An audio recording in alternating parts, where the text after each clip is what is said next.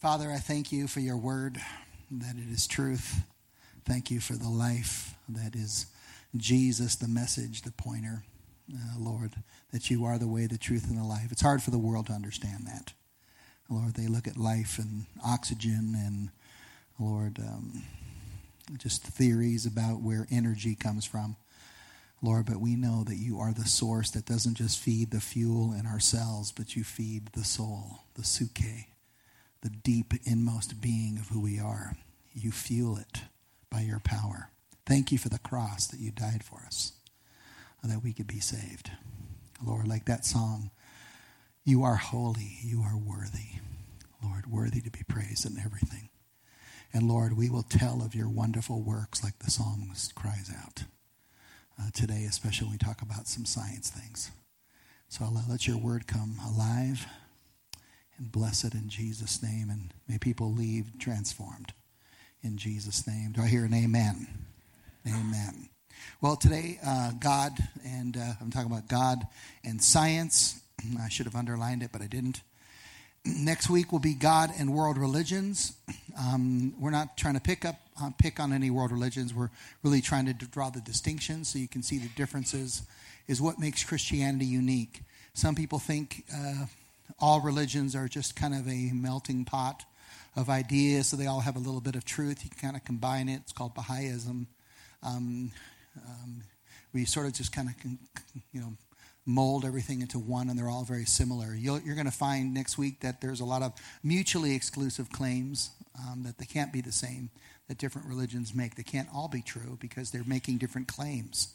So you have to look at the documents. You have to look at the existential reality. How does it correspond with what you see, etc.? Some of you come from different religious backgrounds. I come from a religious background called atheism. I was born, I had a Bible. It was called the Fossil Record.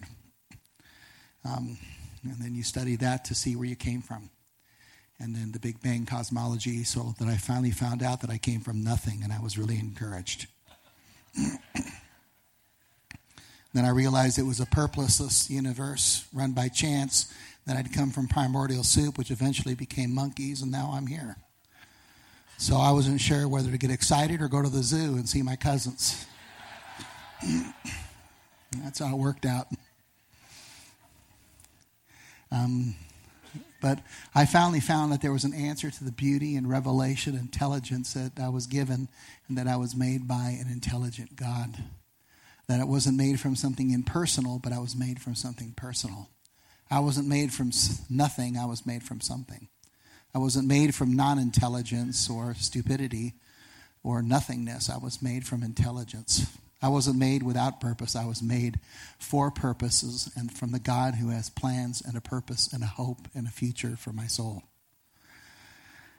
And you know what? He has that for you too. It's not just me. That's those scriptures weren't just written about me. They were written to you as well. And God is omnipresent and omniscience. He knows all things, can be in all places. And God can be as personal to you as he can be to me, not just in my imagination, but in reality. He has that capability. Just like we look at the ant and think we have superior knowledge, so God looks upon us, but way beyond the ant. He knows all things. And he's the creator. You're the creation. As I talk about science today, I want you to know, through history, there are hundreds of very famous scientists and thousands upon thousands of Christian scientists who've invented a number of things throughout history. So a lot of times people will say now in our modern age, what do Christians do in talking about science? Can I tell you, some of the leading technology of stuff is being pioneered by science. A lot of the stuff in RNA world right now is being pioneered by Christians. I'm not saying they're only ones. I'm not trying to be exclusive. I'm just saying they've been on the pioneering of the cutting edge. Sir Francis Bacon invented the scientific method. We have Kepler, who discovered the 3 laws of planetary motion, later changed with Einstein's theory of gravity and general relativity. We have Sir Isaac Newton, who obviously took apart the optics of the eye. Also, he's the co-inventor of calculus. How many don't like Newton now? You have Louis Pasteur, the father of microbiology, and the whole field of microbiology is riddled with creationists who believe that God created things and that things were ordered in the world and that you could study them.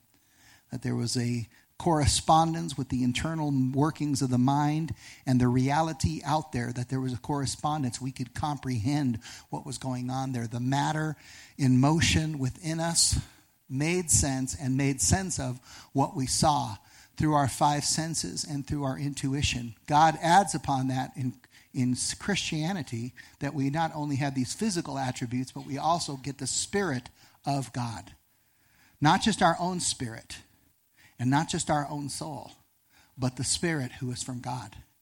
And that only comes one way, and that is through the sacrifice of Christ. Your sins have to be paid for, or a holy God cannot visit you. And trust me, I'm not holy enough to have a holy God in me. I'm full of holes. Okay? But because of Christ, I am holy enough. He has washed away my sins, and now the holy God can live and dwell in me. Some know Maxwell, the law of electricity, magnetism. Now when we look through the electron microscope and can see the smallest thing like the atom, we get that from Maxwell, a very diehard Christian. And these are also in the psychology fields, in the astrophysics field. Some of you guys know Guillermo, who is one of the most studied person on the elasticity of stars. He made the book and the movie Privileged Planet. We have Damadian, who is the inventor of the MRI. How many are glad we have the MRI? So you can find out what's going to kill you in a couple weeks. Right? I'm just kidding. But that was invented, and we can go on and on. So creationists and Christians do not have to exit the field of science. In fact, it's quite the opposite. We have a great reason to, and we said even the founders of science were hard Christians. Let's look at some scriptures to begin with, some I read last week. Now, before I read these scriptures, I want you to think about this for a second. Forget you live in this world and what the world tells you. We came from primordial soup. We came from nothing. Some electricity hit some water with the right gas, and all of a sudden some amino acids came into play. And I told you kind of how improbable that is. But let's imagine that's their picture. Bottom up, everything got more and more complex. God tells a completely opposite picture. He says he creates things full-formed, and they're decaying over time. They're devolving. In other words, the original man, Adam, he is a full man with full DNA and full genetic potential. Full potential for colors. With some of you seen all the color charts, you can get almost all the colors and shades of brown, which is what people are from that original DNA strands from the early chromosomes. All the potential's there. God is the one who actually made it. And think about this. Thank you. Is this water? Just kidding.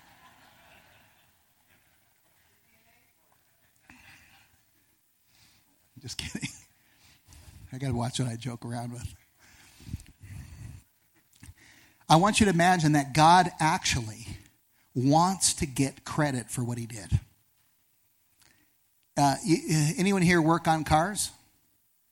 You work on cars. I mean, you get that thing just right. I don't work on cars very well. I did a couple times when I was in high school.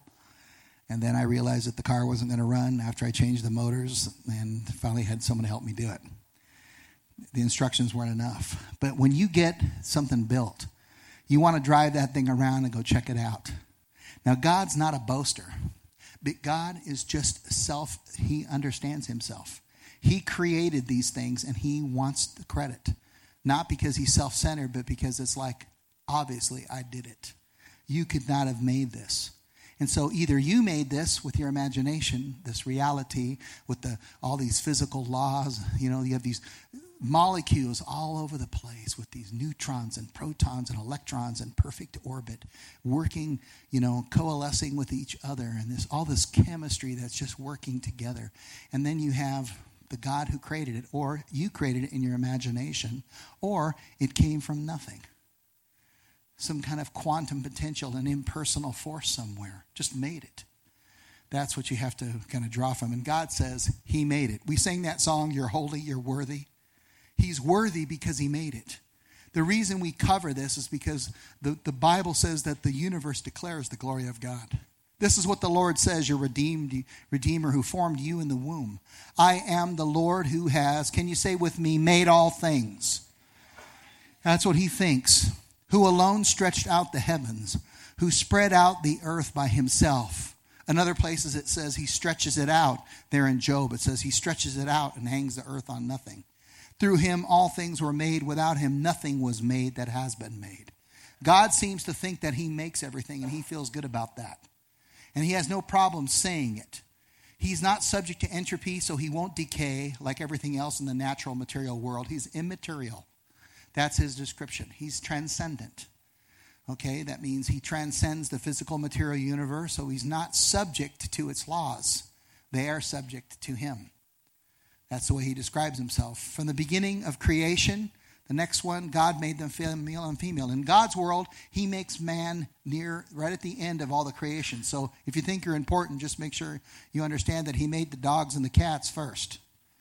Right? God made the plants. Then he made the stars, the sun, and the moon. Because the plants, once the sun comes in, the photosynthesis starts working. And you start reproducing oxygen. You know, there's all kinds of these symbiotic relationships that don't make sense unless God makes them together. And evolutionary stories are really quite ridiculous. Psalm 104, verse 2, he wraps himself in light as with a garment.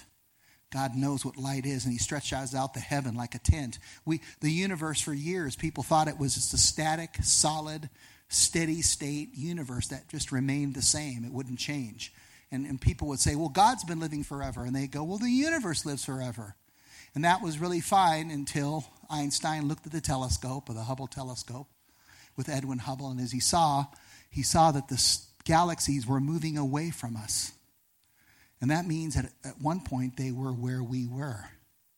And which became that there is a universe, not just the stars themselves, but the actual fabric of space itself is stretching out. Just like God describes it. Imagine that this is documented like 4,000 years ago. 4,000 years ago. Do you know that they made flat earth maps until the 1500s? If they had just looked at the text and saw the word sphere in there, they would have said the earth's a sphere.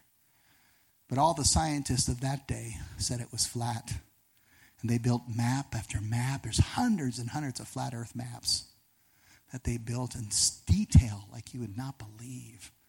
You know, riverways and little road paths. I mean, it was their original GPS Google Maps.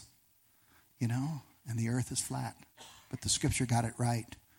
For his individual attributes, Romans 1:20, namely his eternal power and divine nature, have been clearly perceived ever since the creation of the world for the things that have been made, so they are without excuse. In other words, he's thinking that when the creation was made, man saw what was there at the beginning. And that would be early man. And again, we're going to look at some of the fossils and see if it answers. So I'm going to just review last week, those of you who missed it, very quickly. Let's start with evidence in the cell. There is evidence in the cell. Back in Darwin's day, in the 1800s, and his contemporary Lyell, they thought that the cell was just a glob of pudding or jello. That's all it was, just this blob. And it was blob all the way through. Now look at the picture of the cell. I'm going to show a video here shortly.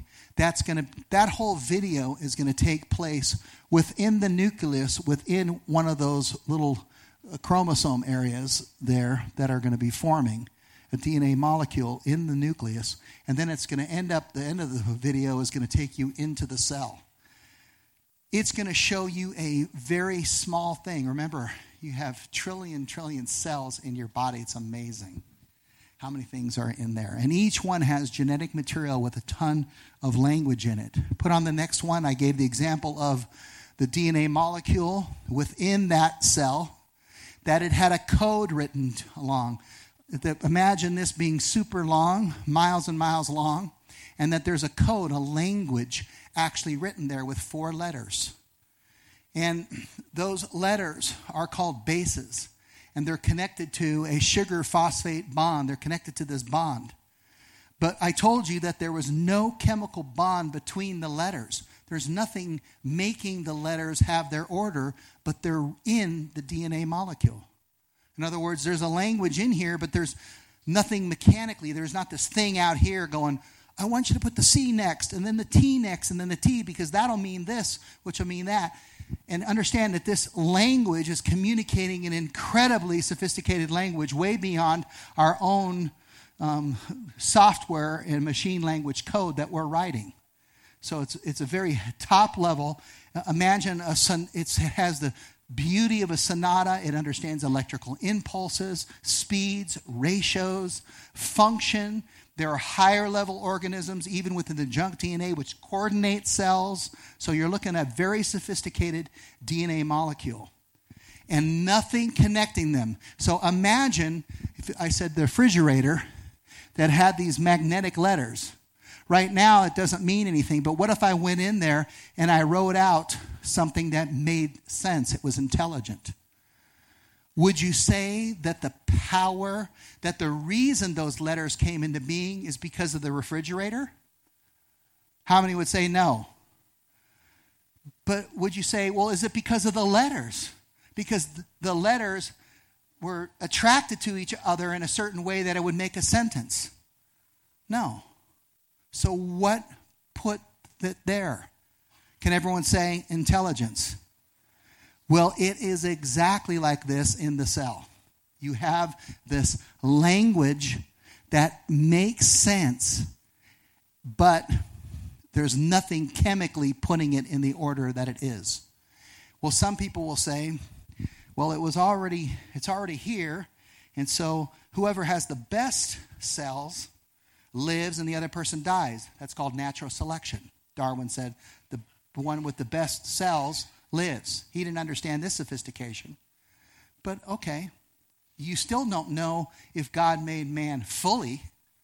It doesn't give you any proof about that. So, but when you had the first life, you don't have natural selection because you got no cells. You got nothing to compete with something else because you got no life. So you have to put the chemicals together to build your first protein. Okay? And that protein is not even going to be able to replicate itself.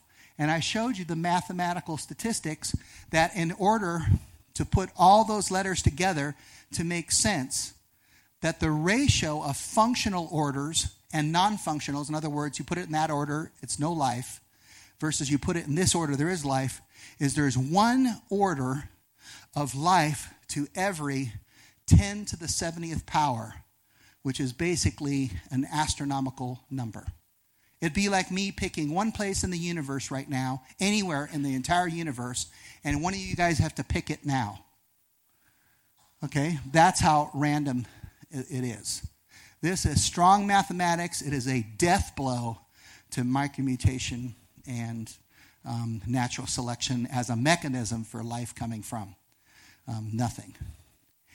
And if all those amino acids just perfectly lined up to make one protein, it would make protein and die. That's one example. It wouldn't replicate itself. Or it'd make a protein and the oxygen of the air would kill it and the sun would heat death it. It would have to be coated. So, and I can give you 100 different scenarios. It could be made and radioactivity could kill it. Wind could knock it over. And the smallest self-replicating organism that we know, I mentioned it last week, is a Mycoplasma genitalium, which is way more sophisticated than that thing I just showed you, 10 to the 70th power. But it is self-replicating as well. I think it has like 240 gene pairs, which is a lot of DNA. And it's a parasite. In other words, it needs something else that's already alive to self-replicate. So you're telling me, if you're an evolutionist, that your science can produce something from nothing, rocks and a little bit of energy, and boom, you have these amino acids that are all in order. Come on, that's funny. And Richard Dawkins in the movie Expelled says, I know, it can't happen. So why are you an atheist? He said, well, maybe it's coming from someplace else. Maybe someone planted it. And I personally think that it's a red pony that did it. It's a red pony from the galaxy 387. the Knut galaxy. It's invisible. And they're going to make a TV show out of it.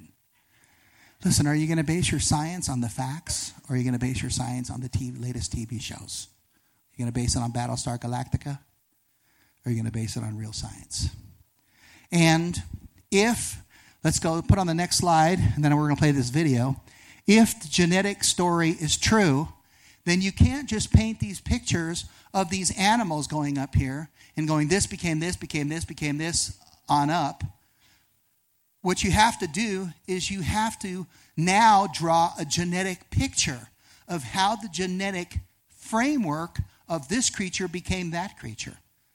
And it's not just the genes having a certain information. You have to have higher level organisms that change the body plans of the organism. So tails moving here, you can't just go, well, let's just twist this bone here. Now it works. You have to show how genetically the body plan of that organism changed through genetic structure. This is a huge problem. Huge problem. Science is going to kill evolution. The theory of macroevolution. Why don't you put on the cell? I'm going to give you a picture of the cell so you can see the sophistication. And you're going to see information. He's going to talk about this Bohr complex. You're going to see the beginning of the DNA gathering its from these nucleotide bases are producing a protein. It's going to replicate itself, and this RNA, messenger RNA, is going to come out, which is just like the DNA, the same code. It's going to copy it. And then it's going to start forming a protein, and it's going to go through this information recognition system, which is going to dissect it and cut the code about. Do you know how software programmers know about this? It's called compiling. After they do their code, it goes through a compiler, which is a very sophisticated thing, usually 20 engineers working for 2 or 3 years, and then they're ongoingly working to compile the code to make it digestible. Multiply that by 1,000, and then you're getting one element that it's working. That's how sophisticated. It's going to show things in slow motion, but this is moving very fast. Go ahead if you play it, if you would.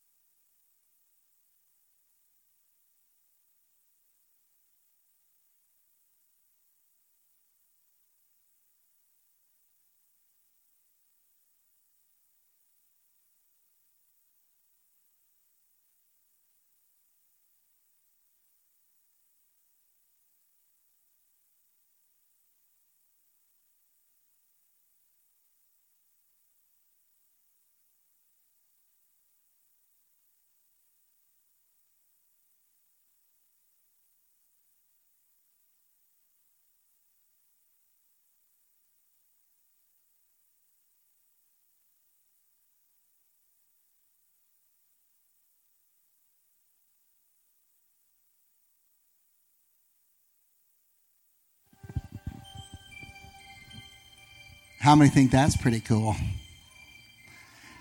How many know that you have hundreds of thousands of proteins in your body right now?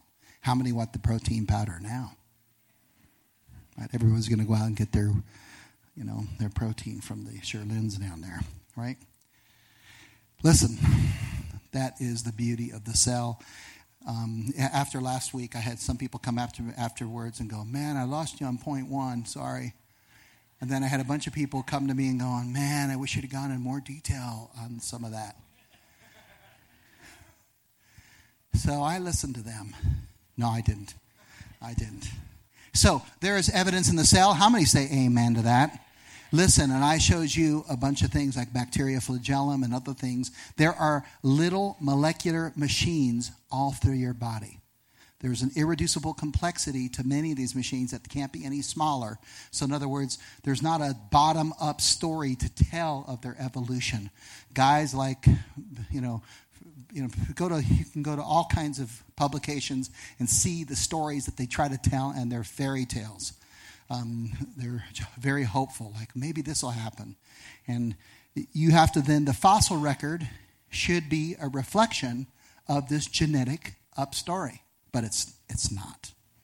And that's the great thing about God's word. You can count on it. Amen? He holds all things together. Okay, there's evidence in the universe. I told you that Einstein looked through Edwin Hubble's telescope, and he can see that the universe was moving out. So if I am the Earth, and here is a galaxy, and let's say it's going 100 miles an hour. That's not accurate, but let's say it's moving away from the Earth 100 miles an hour. If there's another galaxy out here that's twice as far, how fast is this galaxy going? 200,000 miles an hour. Because it's going twice the speed, because it's twice the distance. So if we were to go back into time, and that one is moving back to at 100,000, eventually we'd all end up where? In the same place. Okay? Now, the Bible describes that within a very short period, God created a bunch of things. The bottom-up story of the Big Bang Theory is that first there was helium and hydrogen, and then there was some energy commotion, and then basically stars started forming, but you need fusion, and you don't have fusion, but the fusion comes from stars, the chicken and egg problem. And there's a bunch of problems that you have there, but let's just go with the story. That's their story of how things happen. But what we know for a fact is that when we look at these stars, okay, through this lens, we can see this red shift happen in the stars. So we can see it shift red, the light shifts red, so we know it's moving away. And based on that, looking at the stars, the farther they are, the faster they're going, okay? And I want you to imagine a universe where everything is all condensed. In Big Bang cosmology, it's called a singularity, everything and all condensed and all matter and mass. Not just the stuff in it, but space itself comes to a singularity, the space that contains it. Okay? Imagine it's called hyperspace outside, but the space itself and all the stuff in it is condensed at some point. Now imagine the Bible's interpretation. God spoke and there was what? Let there be light, and there was light. And then God made this, and boom, it was there. Okay? Now, we have a vast universe, a very large universe. And so we have to ask ourselves, in this very large universe, that we measure the light years out, that they're 4.5 billion light years away are these stars. So how do we account for that? And first of all, let me just say that the universe is finite. It's limited.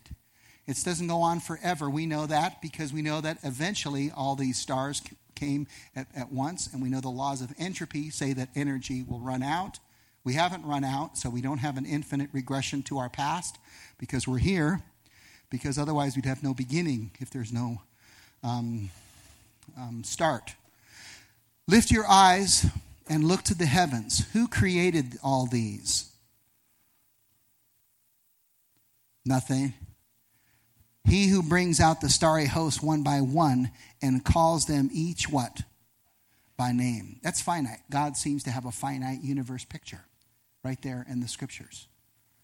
Because of his great power and mighty strength, not one of them is missing. So God tries a picture of the heaven and the stars being created. He calls them out. He brings them out one by one, and then they're formed out of nothing from a transcendent God. That's his description. Now, I'm going to give you a concept called gravitational time dilation here, which is real science. It comes from Einstein's theory of general relativity.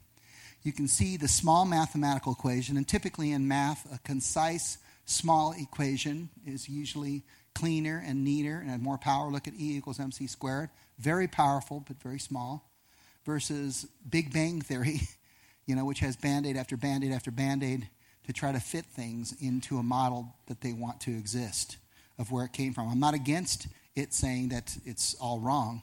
I'm just saying that it's a theory, one theory, to try to tell a story with what we see in our cosmos. I'm going to give you another picture here. Let me tell you something about time. Einstein gives this example. Imagine that time is relative to you. Time slows near massive objects. So if this is a massive object here near this drums, imagine it being like a planet. The closer I am, what happens to time? Does it go slower or faster? It's slower. We have two clocks in our atomic clocks on the earth, and they're at different heights. The lower one goes slower by 5 microseconds compared to the other one. Okay? It's 5 microseconds off because it's lower. Imagine the universe all condensed together. Would everything be moving slower or faster? If all the mass of the universe was all together, would it move slower or faster? What if you were in the center of that mass? Would you move slower or faster? Slower. Well, there is a concept within Einstein's theory in gravitational time dilation. You can go on YouTube, just try gravitational time dilation. You'll everything that I've talked about. He gave the example of you're in a train and you're driving down and the train's moving, 50 miles an hour, and you're on the sidewalk watching the train. Relative to you, this object is moving. But now let's switch places. You're in the train and now you're looking at the person standing at the train. Who's the one moving? The one that's standing there, because you're in the train watching everything else move. And that's where he started the concept of time is relative to you. And then once you brought gravity into it, the more you were slower and slower condensed the gravity, the slower it gets. Can everyone say lower equals slower? Okay? Now, we know this to be true. And so you paint the picture now of a universe that is condensed at the very beginning as God makes it and he's flinging things out into the universe. Let's imagine that the earth is a key part of it. Now, the scientific community specifically says, well, the earth should not be a key part of it. It's called the Copernican principle.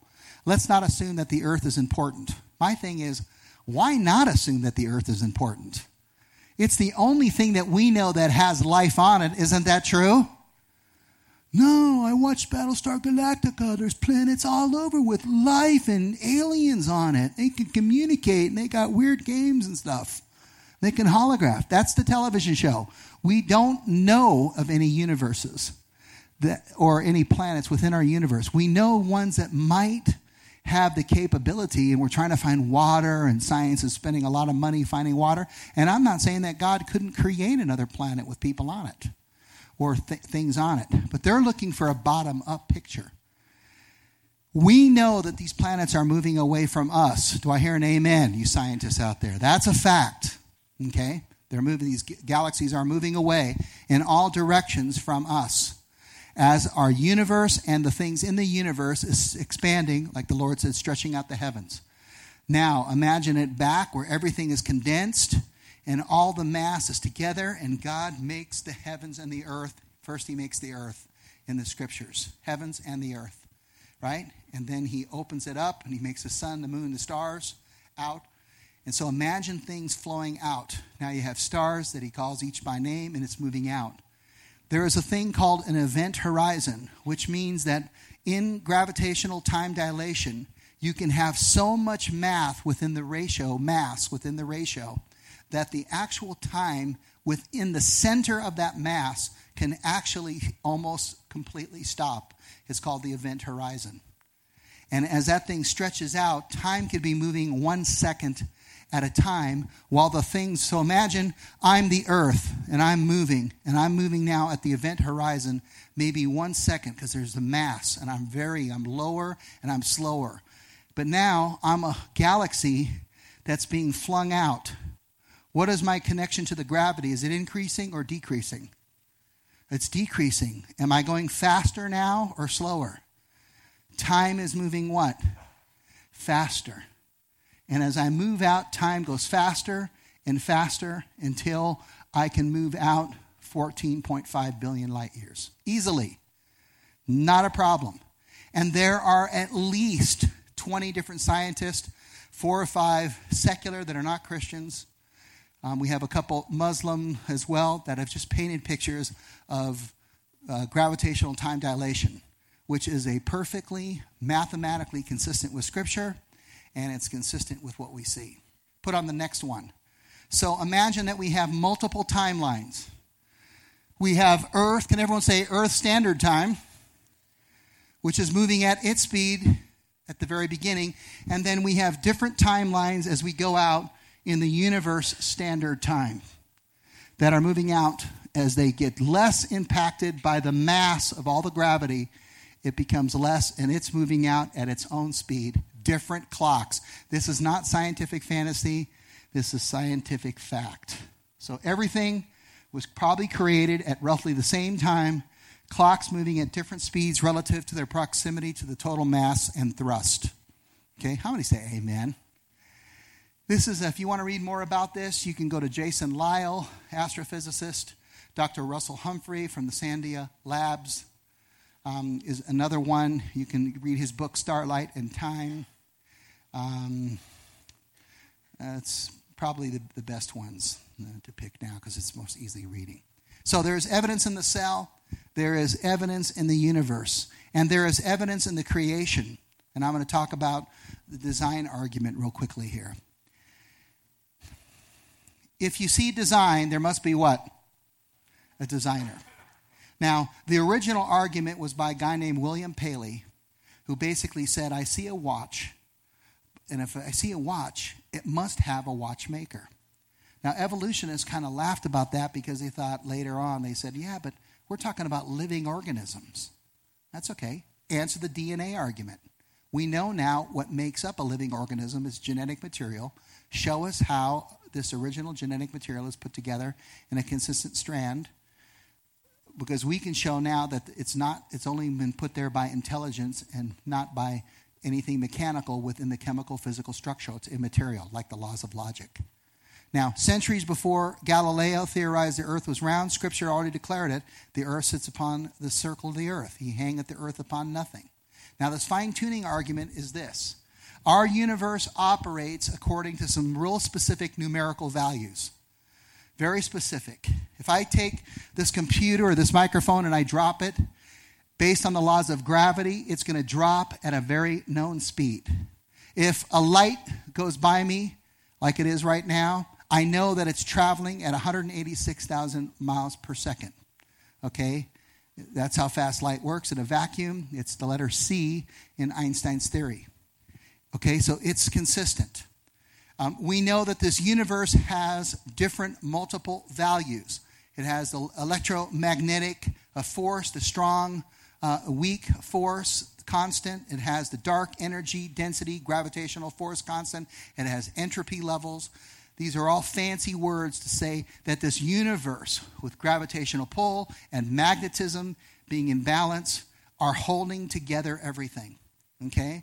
All are run by laws. Now, one physicist, Lee Smolin, said, God is sitting at a desk, and he has 100 different dials that control all of those things. So let's say he has one dial for the speed of light, and he can change it. Well, it doesn't just change how fast the light goes. Speed of light has properties within the replication of the cell that have to be exact. So you can't change that one. Gravitational force. They have a whole special on this with Morgan Freeman on Netflix that basically describes exactly what I'm saying, where you can't adjust gravity at all. And he says, what if we went in there and went into one of those dials and just changed them, Lee Smolin says, as scientists, and just try to tweak them. And Stephen Hawking says the same thing. He said, if we touch one dial, he says the expansion rate of the universe, how fast the universe is expanding.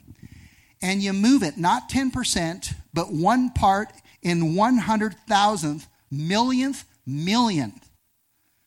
Just that much. You have no universe and you have no life.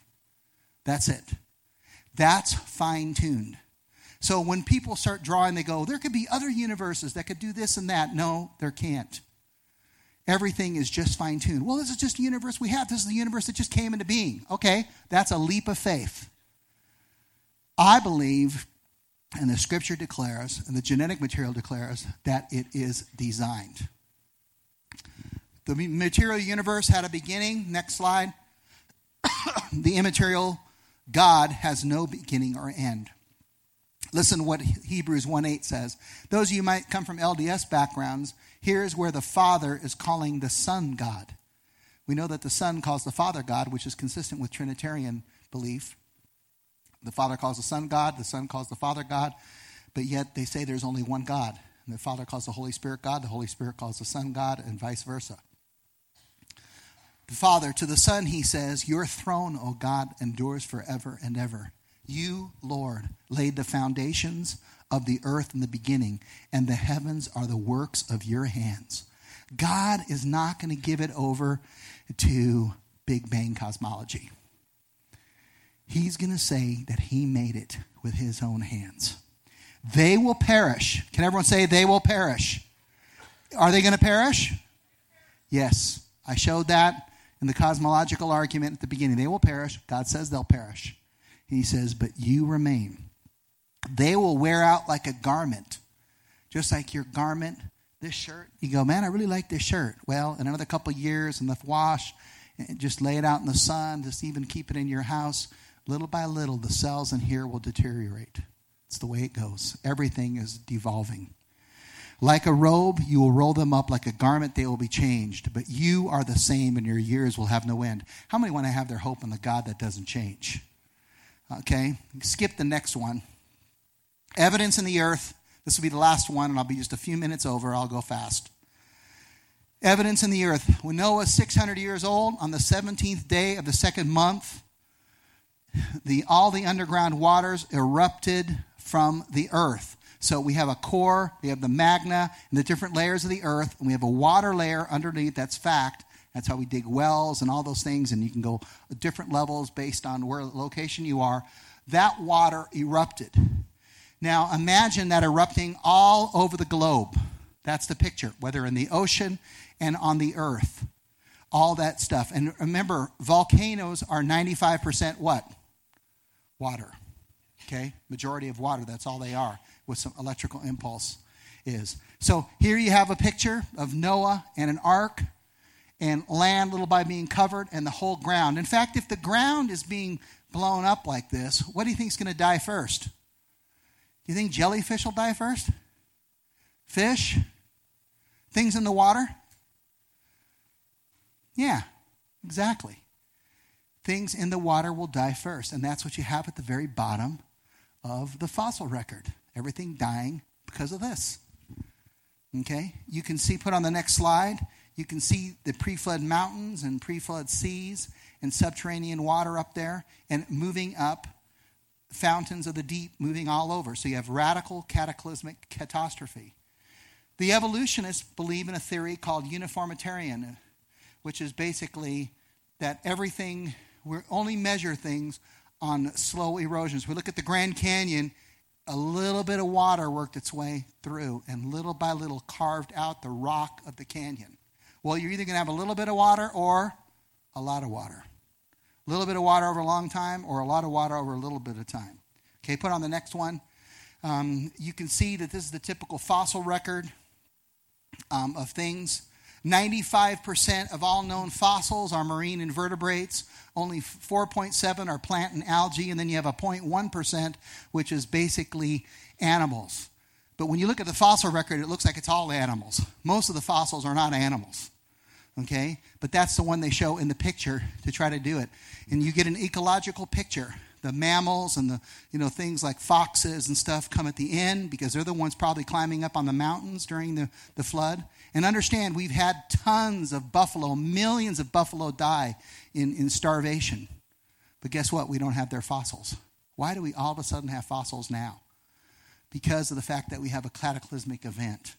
And this picture going up, if this is true with these millions of years, then you're going to have to show it from a genetic picture, how they genetically moved up the ladder, which they can't do. And why do we have these complex creatures? There are some complex creatures that are just as complex as the ones that are up there. And we know that from the cell types that they have. Let's keep going. There's another, I won't go into this one because I don't have time. Next one. But here's another picture. Back up one more. Back up one more. Back up. Back up. There we go. If you see, you guys see the side, how everything's on its side right there? That there, this is called the Great Unconformity.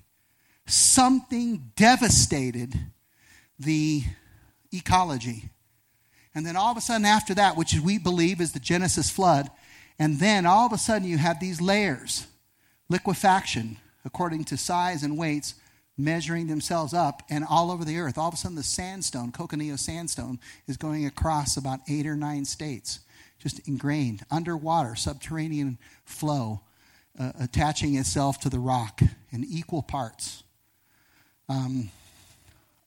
Almost done. Next one now. Skip those two. Well, you can, never mind. Go back one. I can't skip it, sorry. Back up one more. This is the evolution picture. We all came from one thing. We don't know what that one thing is, but it's probably from some other galaxy. But when it got here, it planted this DNA or some form of original RNA. And then it kind of evolved, and everything is evolved from one thing. In other words, you and the banana are related, right? But we have the same genetic chromosomes as monkeys. Yeah, and more so lettuce. Because it's water. You're very similar to lettuce. If you want to just take similar strands, but the strands and the way that they're manipulated in the message is completely different. That's why people don't put blue cheese dressing on my head. Okay? And I can think. God has given everything a body as he determined. To each kind of seed he gives can everyone say his own body? All flesh is not the same. Men have one kind of flesh, animal have another, birds another, fish another. Put on the next slide. This is what we actually observe. Imagine these creatures being made and that there is variety within the kind. And God said, let the land produce living creatures. Can everyone say according to their kinds? According to their kinds. What kind are they? And then he says, in another part he says, and nothing was out of its kind that was in its kind. In other words, you can't mate out of its kind, and that's true. Dogs don't mate with cats. Dogs make other dogs, which make more dogs, and they all end up at my house. I don't know how it happens. But there's something evolutionary about it. Next one. They deliberately forget that long ago, by God's word, the heavens existed and the earth was formed out of water and by water. By these waters also the world of that time was deluged and destroyed.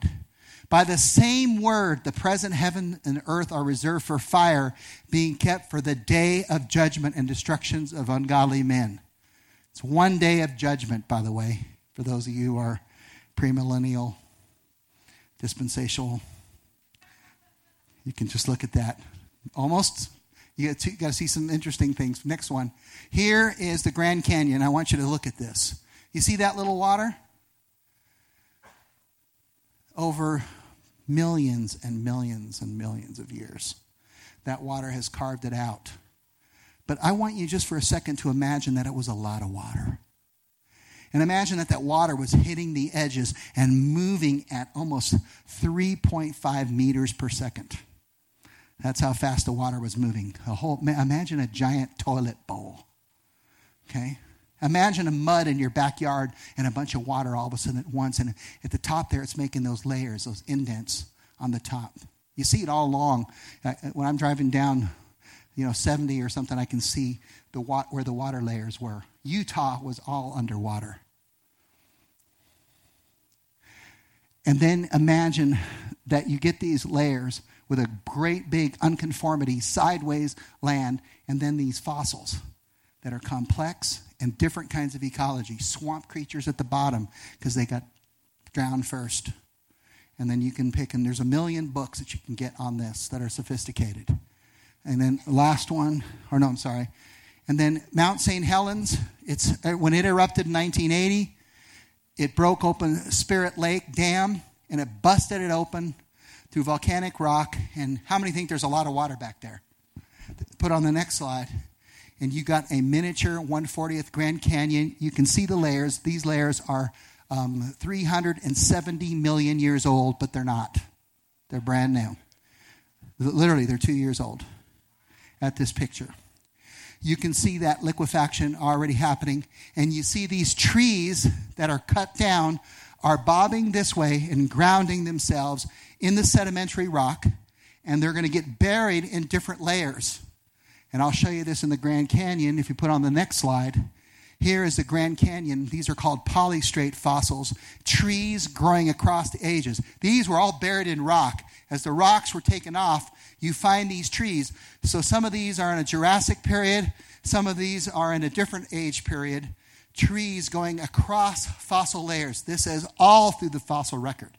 You have fish growing across the fossil layers. How was that possible? Well, this fish was stuck in this fossil for 1 million years and didn't decay. And then he just kept going up, and then the layers kept going and kept surrounding him until finally going, and it's all over the place. How is that possible? And you can see this one was found in Canada there in 1910. And then look at this next one. Here you have modern fossils, and this is from the Devonian period. You have hundreds of millions of years ago. And there it is right now. There's one great example, the coelacanth, almost identical. Here's the dragonfly, but it sounds better if it's a carboniferous, right? You have this true for the shark, where you have shark fossils that look like our sharks that are still there. This is a big problem. And if you think these are just a few that I found, I have hundreds of these. I had to get rid of so many slides, and I'm way over time. Hit one more, and then another more. This fish, rapid burial. He's eating another fish and got fossilized. How many think this was rapid? No, he died like that. He was eating and had a heart attack. Oh, I knew I should have ate some more fish with tartar sauce. Bam. This is rapid, catastrophic burial. This is a whale literally on its tail trying to escape the mud. Trying to get away from burial. Okay? This is pretty significant. Next one, this is T-Rex cells with this right there where the arrows are pointing. I'm pointing to the actual soft tissue. This is soft, bendable sponge tissue of supposedly 65 million year old T-Rex. And the only reason you have this, because a lot of times at museums you don't have the real bone, you have a replication of the bone made from other material. The only reason you have this is because Schweitzer, who found it, she couldn't fit the bone in her helicopter. And there was a storm, so she had to make a choice. So she cut it in half and saw red in the bone. This is not in a frozen area. This is a real area. It should decay by its own chemistry to nothing in 65 million years. This is not an isolated incident. This is a common incident. And here you can actually see the red blood cells. And by the way, you can't make like Jurassic Park. They've shown that you can't make it. And then this is just one funny one. This is Neanderthal man. They find a certain skull and they go, maybe this is an older man. I wonder what if they caught my facial bone and Ira's facial bones? Like who would have evolved into who? Right? But this is a depiction of the original Neanderthal man before us, supposedly. Okay? I just believe it's common man. And put on the next slide and I'll show you why I think it's common man, because there you go. Those are real people on the right. Okay? I mean, look at that guy. I know his mother loves him. I'm teasing him. I'm teasing. Put on the scripture. I'll close now, and I'm sorry I'm so late. This is what the Lord says. He who created the heavens, he is God. He who fashioned and made the earth, he founded it. He did not create it to be empty, but formed it to be inhabited. He says, I am the Lord, and there is no other. You want to serve that God? Here he says, next one. For I know the plans I have for you, declares the Lord. Plans to prosper you and not to harm you. Plans to give you hope and a future. If you believe in the God that made you, let me just encourage you. This God made you with even more purpose. He made all that stuff for you. He gave initial man dominion over the land and the animals and all the things that were under his domain. And then man fell and fell short. Listen, I know it was complicated, but how about you got something out of it today anyway? I hope you did. I know I'm this longer. I won't go longer next week, I promise. But this one was a hard one to condense. Why don't you close your eyes, and if you have to pick up your kids, you're fine. Father, I thank you. And maybe you need to recommit your heart to God's word. You don't think that God's word has power for your life? You don't think he's carefully crafted each word and sentence to bring you deliverance? Of course he has. He wired you and he wrote his word to be life. He gave you his spirit so that it would bring light and drive out the darkness, the depression, the discouragement, the fear, the hopelessness. Let the light in. Let him in. And let this ruler, creator, who created all things, who makes it so obvious, let him reign in your mortal body. His immortality within you. We'll have the base camp team come up. If you'd like to put your hope in Christ, maybe you've never done it. You've had your hope in man. You've had your hope in science. And trust me, I'm pro-science. You hear me talking about this. I love talking about it. But God saved you because we're sinners. We fall short. And you know that, and I know that. I know it about me. That way, I know it about you. Your sins have been forgiven. God, who made everything, put on humanity and came down. God and man as one. And he lived just like you live, but did not sin. And in the end, instead of the consequences that sin brings, death and pain and corruptibility, discouragement, ongoing decay, God says, I'll take your place. And you'll take my place by being right, by being made right before the Father. And you'll be reconciled, and you'll be forgiven. And you need that forgiveness. That's you. Just raise your hand, look up at me, and say, Pastor, I need that forgiveness. I need that redemption. My left, your right. Anybody on this side? Anybody? My left, your right. Anyone on this side? My right, your left. Not one person. Father, I thank you. Father, I thank you, first of all, that you are the God that helps us to be evangelistic. And I pray for everybody here that they would not just look internally, but preach the good news. And I want to encourage you, as you're sitting here listening to this message, why not invite one or two people? Why not invite them to say, hey, come listen and hear from God's word, God's truth, that they can hear the gospel and be saved.